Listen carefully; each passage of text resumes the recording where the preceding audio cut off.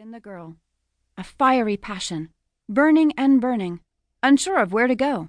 The attractive princess had felt ashamed of her thoughts, finding herself drawn to the very man which had taken everything from her. How could she?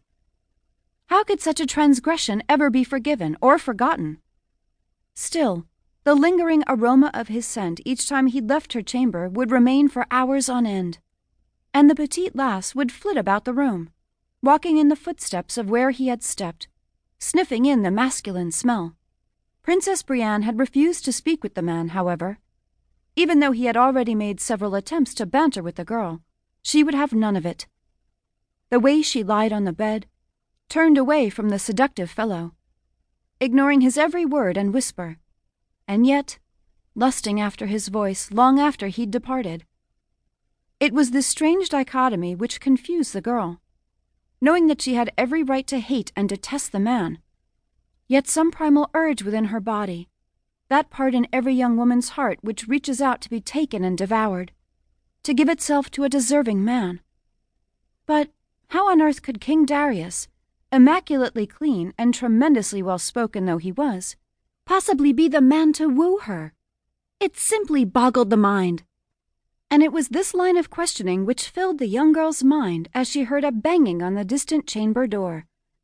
Princess Brienne at once felt a rush of excitement flow into her nether regions, knowing full well that it was the stately king come to speak with her once more.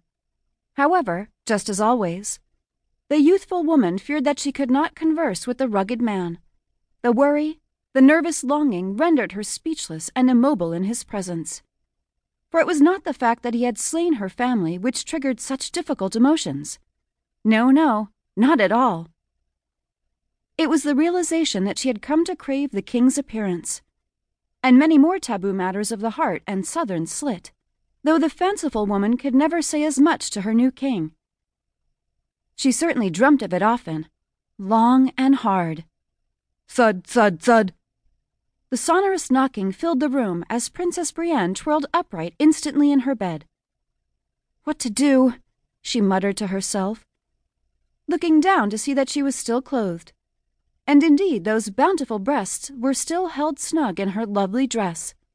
She had the kind of body which did not require tight corsets or such devices. Those nubile hips and thin waist did all the work for her. A real creature of feminine perfection, though the girl seemed far too ignorant to realize such matters. It was customary to keep the princess pure and groomed until she was of wedding age. And now that the girl had just turned 19, she was certainly due for a good round of fucking. Her lusty inner desires told her as much. The way she craved to feel a man's touch. But as the days went by, not just any man's touch. His. Thud, thud. The pounding came again. Brienne brought a trembling finger to her lips in thought. For though she feared the man, and justifiably so, that dark, sordid part of her heart yearned to thrust open the door and have the rugged king thrust something else into her wet southern slit. "I believe you know it is open, sir," she said at last, and rather meekly at that. So much so, in fact, that it was not clear whether or not King Darius had even heard the comment. But the doorknob turned just the same, and in entered the flickering beams of light from the outer hallway, sliding across the floor at an extreme angle. Then there came a large, brooding shadow, the outline of a beastly fellow indeed, broad and powerful.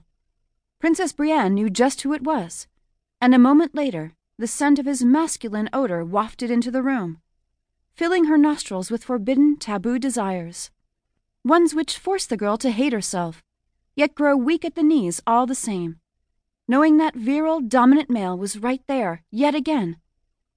The virgin felt her cunny clench instinctively, against her will as it were, and every other fiber of her being.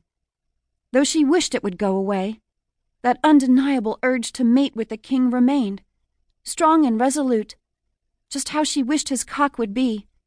And though the young, fanciful lass had never felt or held a sturdy love-lance, she somehow knew or imagined exactly how it would be. "Princess," the shadowed figure intoned, "so nice to see you again, looking more lovely than ever."